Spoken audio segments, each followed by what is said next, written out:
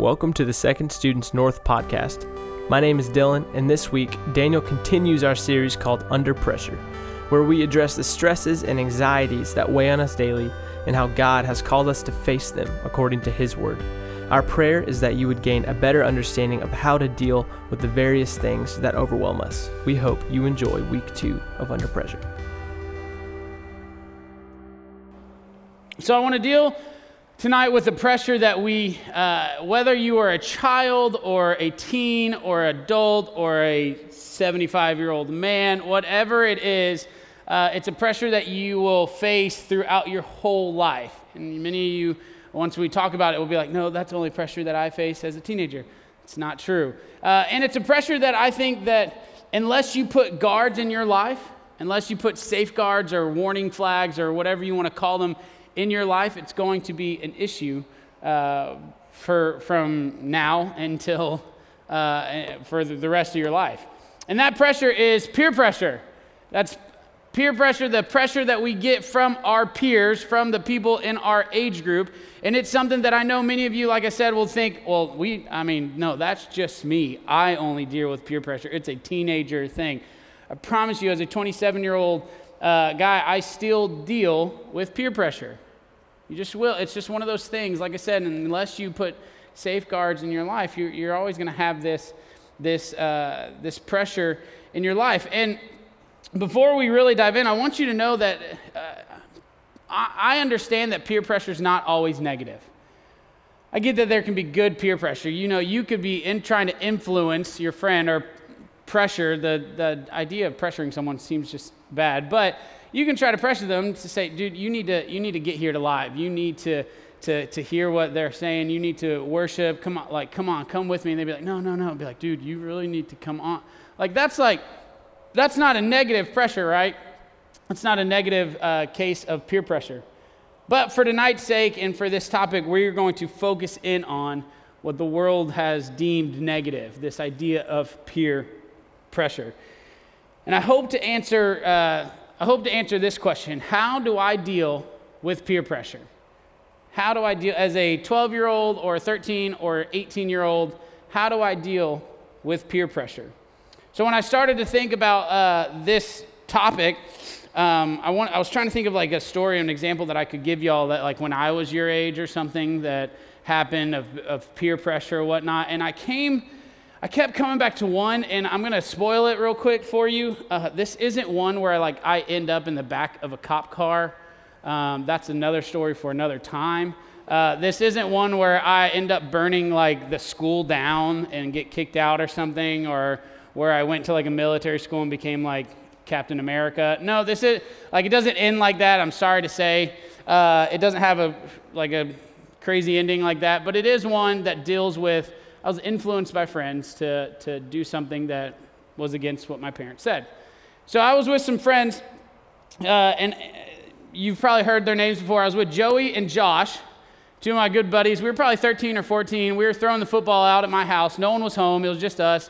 I was old enough to be, I guess, by myself. Probably shouldn't have been, but we were throwing the football outside my house, and we got a little tired, so we sat down across the street on the sidewalk from my house. So my house is over here. We're about 25 yards from like the garage. We're not far at all. And we're sitting there, and we're looking up at my house, and there's a window above the garage. Now, in Georgia, they have these things called basements. And that's what, so a two-story house, it's not a two-story house, it's on a basement. Like, when you walk in, you have the first floor, and that's really it, but you can go lower.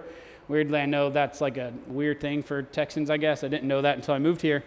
But we have a basement, so we only have one floor, but there's a window above the garage. Right? There's a window above the garage, and we were sitting there, and we're like, where's that window? Is that window fake? Is it just that window? Or is it a part of, the attic? We weren't dumb in a sense we thought it was, magical. No, we were like, it's got to be part of the attic, right? It's got to be part of the attic. So we're like, why don't we go up there? We weren't the first ones to live in the house. We're like, why don't we go up there? Maybe, there's something, maybe there's a treasure up there. And my friend's like, maybe there's a dead body. And I'm like, okay, I'm out. I'm not going. Right? But no, we wanted to go up there. So I called my dad. I got him on the phone and said, hey, Dad, where is the door to the attic? He goes, why? I'm like, me and Josh and Joey, we're just bored. We want to go up there. We want to see if there's anything up there. He's like, and he was in a meeting, so the conversation literally was this long. No, click. I'm like, what? I'm like, okay. And so then I took it back to my friend and said, hey, guys, we can't go up into the attic. And they're like, well, listen, let's just go in the house. Let's see if we can even find the door, because I didn't even know where the door was necessarily. So we go in the house. I'm like, all right, fine, cool. So we go in the house, and we, like, within 10 seconds, I find it. My house is not that big. I find it. It's, like, right there. I'm like, well, duh, this is it. This rope always hits me in the head when I go in the laundry room, because if you know the attic rope, it's really long. And so I'm like, well, we found it. Good job. We're done, right? And they're like, well, why don't we just open it? There might not even be enough space in there to crawl around. Let's just open it. So I'm like, fine. So I get it down, and it's like straight up out of like a horror film where it's like, and it's, you know, it's got like the stairs that you can't like fold up correctly. Like it's got like the one fold and then like the little 2-step baby step, and if you don't get it right, it's gonna hang off the ground like 6 inches. Like it's like that whole deal, and like there's lights flickering up there. I'm like, all right, we're done. Like, let's fold this thing up, call it a day. But we get it open, and the light starts to kind of flicker on and stuff, and they're like, dude, we're right here. Like, we might as well just go, like, we'll just go up there, we'll come down. And then you hear this, no one will find out. Right, that, like, peer pressure kind of like everyone's doing it phrase. And so I'm like, fine, that's cool, let's do it. Let's go up there, we'll come down, it'll be fine. We'll look around for, 2 minutes. So we go up there, and it's covered in insulation. We see the window. We're like, there's nothing up here. Yay.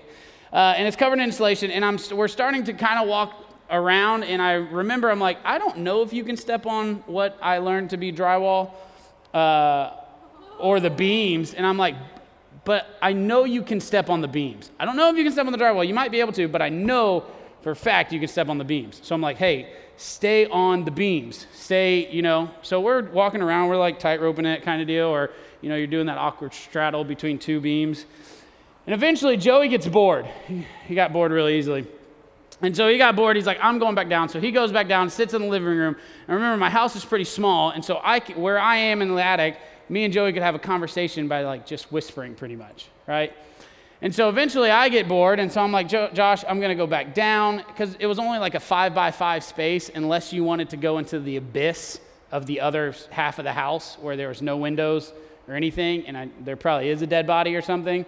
Like that was over there. I'm like, no, not going over there. So I start halfway down, and you kind of like do that awkward like ladder the other way down type deal. And so I'm like sitting there, and now the attic is like right here on me. Half my body's out, right? I can hear Joey talking, and Josh is right here on my line going to the abyss, right? He's like, I'm just going to go over here and just check it out. I'm like, that's fine. If you're not back in 5 minutes, I'm bolting the door. Like, that's how it was kind of deal. So he goes, and I say, hey, be careful and step on the beams. He's like, well, I can't see the beams. I'm like, all right, well, just drag your foot along the insulation, right? The insulation it was powdered insulation kind of deal. Like, you could kick it away. So he's like, all right, that's fine. So all of a sudden, he's probably 3 feet down this beam, and he slips. He slips, and before I can ask if he's okay, like before I can be like, Josh, are you all right? I hear Joey in the living room. Josh's foot's in the ceiling! I'm like, oh my goodness. And so lo and behold, he gets out, I get down, I look in the living room, and right above the TV is like an 11.5 size shoe imprint of where Josh's foot was. And there's sheetrock on the floor, insulation's falling down, and the first thing in my head, my dad's gonna kill me, right?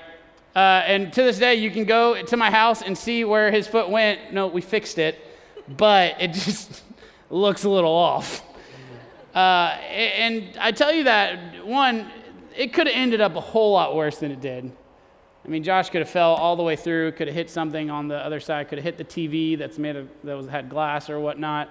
I mean, it could have ended up way worse, and I'm grateful for the way it did. I'm still friends with these guys, to give you a kind of spoiler again. They're some of my best friends, will be in my wedding. But I tell you that because though it doesn't end in like this crazy ordeal that I'm like, yeah, it led to this, it did have to do with it was a slow fade of mine to get into, to be pressured into, or to be influenced into going up into the attic when I knew that my dad had said no. Because at the root of it all, peer pressure, that's what it leads to. It leads to disobedience. It leads to disobedience overall to God, but specifically in those moments, it leads to disobedience between our parents, our teachers, our coaches, our authority, whoever is above you. When we're talking about the negative effects or the negative side of peer pressure, at the root of it all, it leads to disobedience. So why is this peer pressure thing? Why is it even a thing? Why do we have this? Why are we influenced by our friends so in such a way that it leads to that disobedience in people? Well, the simplest answer that I could find is this: we care what people think. You care what people think about you. I care what people think about me. You know, this peer pressure is more so from the fact that I don't want to be rejected by that person, or I don't want to be outcasted by that group. I have to, if they knew what I believed, then maybe they would start talking bad about my back. If they thought that I was, it has to do with the fear of man. That's what the Bible says. The fear of man. Fearing what other people may think about you, what other people may say about you. And here's what happens when we give into that fear of man. When you, as a believer, and even as if you don't believe in God, here's what happens. When you say that you're afraid of man, of their opinions of you, here's what you're saying to God. I'm good. I don't need you. I can do this on my own. I got this, right? That's what you're saying to God. You're saying, hey, in these decisions of my life, I can handle it. In this way of my life, I can handle it. I can take on the consequences. This is what I'm supposed to, I'm good. I got it. When we give into the fear of man, that's what we're saying. But the Bible makes pretty clear these 2 points. In Proverbs 3:7, it says this. Chapter 3, verse 7, it says, "Do not be wise in your own eyes. Fear the Lord and turn away from evil." The first line rhymes, and I'm really bummed the second line didn't. But don't be wise in your own eyes. Fear the Lord and turn away from evil. I love that it says fear the Lord. It doesn't say fear, whoever's name. It doesn't say fear Becky's name or fear, Jonathan's name. It doesn't say anything like that, right? No, it says fear the Lord and turn away from evil, not fear whoever and give in. It says fear the Lord and turn away from evil. So how do we do that, though? How do we fear the Lord and run from evil? You know, Daniel, it's a lot easier said than done, and I agree. But there's 4 things I want you to take away from tonight. 4 things that they're not necessarily steps, but they're more so action points of what I've seen to make this whole idea of peer pressure maybe a little easier. It's not one to say it's going to take away peer pressure, but these can be those safe rails in your life to show that. And they're not in any particular order. Like I said, they're more so action points to dealing with peer pressure. And here's the first one. Number 1 is serve God alone. Serve God alone. If we are to stand up against peer pressure and stand firm in our faith, it can't be just a Wednesday and Sunday morning type deal. It can't just be, I'll give you this hour or that hour, but I'm going to go do these things on this other time, or I'm going to hang out with these people on this time or that time. No, it's got to be an all-out, 100%, all-in, jumping in 2 feet kind of deal. You cannot serve God and serve yourself. You cannot, on some decisions, say, hey, I got this, and on others say, hey, Lord, I need you. When it comes to peer pressure, if we are going to deal with it, we have to serve God alone. We can't give the enemy the smallest opening. What will happen is if we give him that small crack, that one little crevice of opening, what will happen is he'll start to pour in, but before you know it, that small little crack becomes the biggest bomb in your life. Becomes the biggest case of destruction in your life. And so serve God alone. Number 2 is this. Avoid bad company.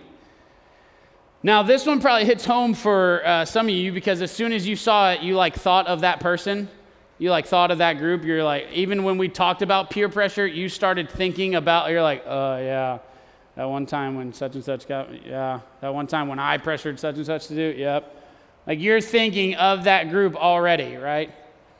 And here's what the Bible says in 1 Corinthians 15:33. It says, "Do not be deceived. Evil company corrupts good habits." Evil company corrupts good habits. A couple months ago, we talked about what it means to hang out with fools, right? I went down a list of these things you might be hanging out with fools if these are true, if they're leading you the wrong way, if they're, and there's a number of things that we talked about that you may be hanging out with fools and that fool will suffer harm. That's what the Bible says. And in this same verse, it's saying evil company corrupts good habits. Evil company corrupts good habits. This goes along with that action point number 1, because if you're serving God alone, then you're not hanging out with this evil company. If you're serving God alone and you're allowing him to direct you into good company, then it's one of those things where you're not giving 50% of your time over here and 50% of the time over here. And I want you to hear this. This is a big key to me when I was studying this. I was studying the word company or whatnot. Here's what I want you to know. That's not just people. You may say, well, Daniel, I got great friends. I got good friends who lead me to Christ, who lead me in great things. They don't pressure me into doing things. They don't pressure me into going to the wrong places. No, they're great. I want you to know, company is not just people. It's the music you listen to. It's the clothes you wear. It's the YouTube channels you're subscribed to. It's the video games you play. It's the TV shows that you watch. Evil company will corrupt good habits, whether that's people or the things that you're surrounding yourself in your life. It could be the websites that you go to. Evil company corrupts good habits. Number 3 is this. Be ready. Be ready. If we put action 1 and 2 together in our lives, and we're not associating ourselves with bad company, if we're serving God alone, you might be like, oh, I'm good to go. I can take on the day. I'm ready to roll. That is so true. If you make that decision every day. If you make that decision every day and you say, and you make the conscious decision to say, today I'm going to serve God alone. Today I'm not going to put myself in bad company. As an adult, I've seen myself where I've had to make that decision. I've been in seasons of my life where I've had to wake up and consciously say to myself in the mirror those things. Because if I don't, that window starts to open just a tad. That crack starts to get a little bigger and bigger and bigger. And before I know it, I have fallen into what I was trying to stay away from. I've fallen into bad habits and bad company. You have to be ready day in and day out, minute by minute, that you are serving God alone and that you're avoiding bad company. Number 4 is this. This is the last one. And to me, this is the most important one. If there was an order, I would have switched it, but I wanted to end with this one. Number 4 is this. Trust in God. Trust in God. Earlier we read Proverbs 3, verse 7, but I want to read you and many of you know it probably by heart, even if you don't know the reference. Once you hear it, you'll be like, oh yeah, I knew that one. But I want to read you what comes right before verse 7. Right before, do not be wise in your own eyes, fear the Lord and run away. What does the Bible say right before that? Here's what it is. In verse 5 it says, trust in the Lord with all your heart and do not lean on your own understandings. In all your ways acknowledge him and he will make your path straight. I want to break it down just very quickly as we wrap up here, I want you to see these verses. Trust in the Lord with all your heart. Serve God alone. As in, he doesn't want 2% of your heart. He doesn't want 50% of it. He doesn't want 99.99% of your trust. Remember, keep in mind that one crack can destroy.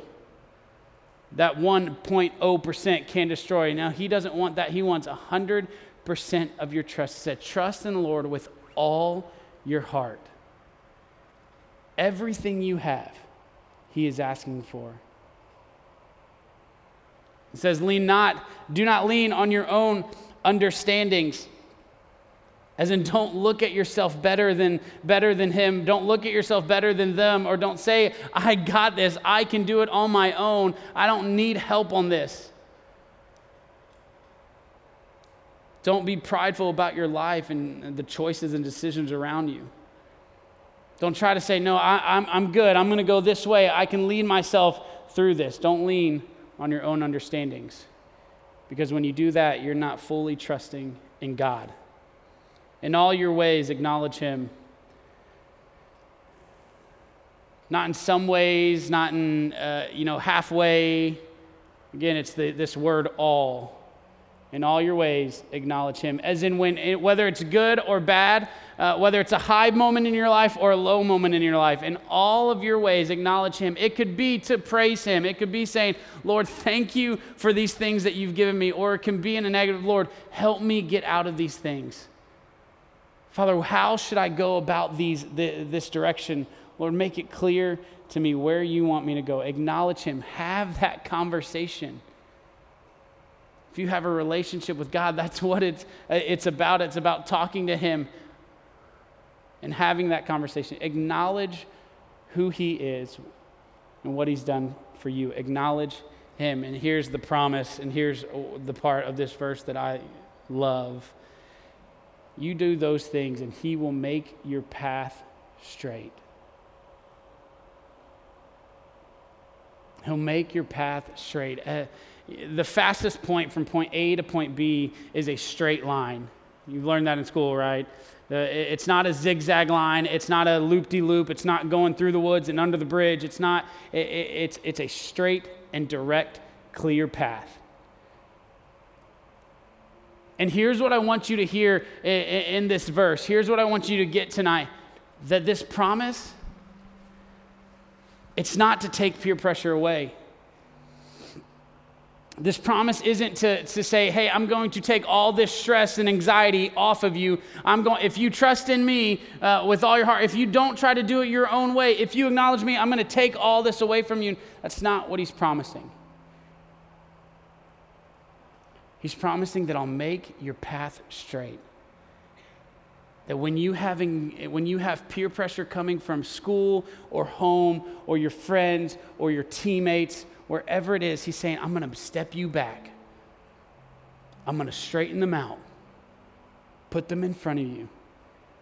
And when you acknowledge me, when you trust in me, I'm going to make that path straight for you. I'm not going to put a fork in the road. I'm not going to cover the path up with leaves. I'm not going to take you which way and that way and upside down. No. I'm going to make it clear to you where you need to go.